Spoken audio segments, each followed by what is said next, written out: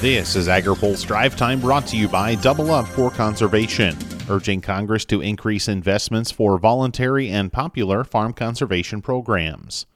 Good Thursday afternoon. I'm Spencer Chase. A summary of the $28 billion conservation language expected to be tucked into a $3.5 trillion reconciliation package shows a big expansion of support for producers growing cover crops. According to a summary of the plan obtained by AgriPulse, $5 billion would be earmarked for direct payments for planters of cover crops. The language was not included in the House Ag Committee's passage of its reconciliation instructions due to delays in receiving estimates from the Congressional Budget Office. Sarah Wyant and Phil Brasher have a deeper look at the summary in their coverage on agripulse.com. Food stakeholders from all over the world had their attention on the United Nations today as the body convened the Food Systems Summit. The event included a handful of American commitments from the government and the private sector that have the chance to reshape food systems in the U.S. and abroad. For starters, Ag Secretary Tom Vilsack said the U.S. would split a $10 billion investment between domestic and international goals. The nation's top ag official also pointed to the need for countries to work together on researching new technologies in agriculture. We know the research that's necessary to accelerate more sustainable production.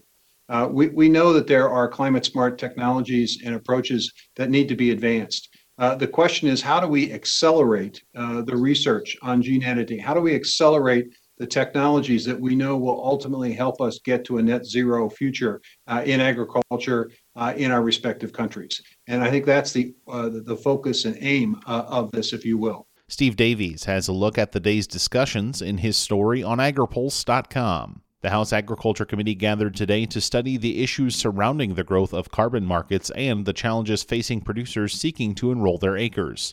The hearing was marked by a partisan procedural spat at its onset, but eventually evolved to demonstrate an area of bipartisan agreement that a lot of questions about the markets still need to be answered. But we have problems in verification, weaknesses, the technology that is used here, the impact of our farmers not having access readily to the internet. These present awesome problems. So we've got to really deal with those issues. That's Committee Chair David Scott of Georgia. Glenn Thompson of Pennsylvania is the committee's ranking member. He called for a little reflection on where the current markets might be falling short. The Natural Resource Conservation Service will pay a producer $53.41 an acre over 5 years to implement cover crops through EQIP. Still, the current price in the indigo agriculture carbon market is $3.30 per acre. Thompson. Finally today, the National Association of State Departments of Agriculture recently wrapped up its annual conference, setting the stage for a new CEO to take the helm of the group.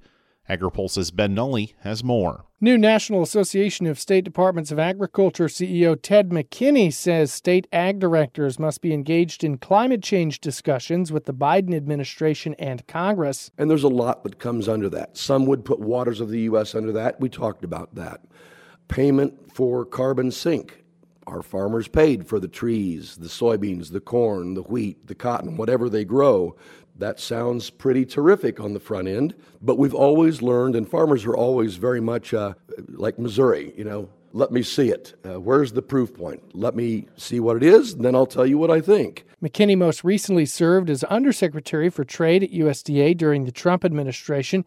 He says state ag directors play an important role in trade, too. Through 4 partner groups and through market access program monies that are granted to NASDA and to those partners, it's the lead and the responsibility of the commissioners, secretaries, and directors to take those small and medium-sized businesses and introduce them to export markets. McKinney succeeds outgoing CEO Barb Glenn, who announced her retirement earlier this year. For AgriPulse, I'm Ben Nuelle. Now, here's a word from our sponsor. Today's AgriPulse Drive Time is brought to you by Double Up for Conservation, a coalition of over 215 farm, ranch, sportsman, and wildlife groups urging Congress to increase investments for voluntary and popular farm conservation programs. That's all for today's Drive Time. For more agriculture, trade, environment, and regulatory news, visit agripulse.com. Reporting in Washington, I'm Spencer Chase.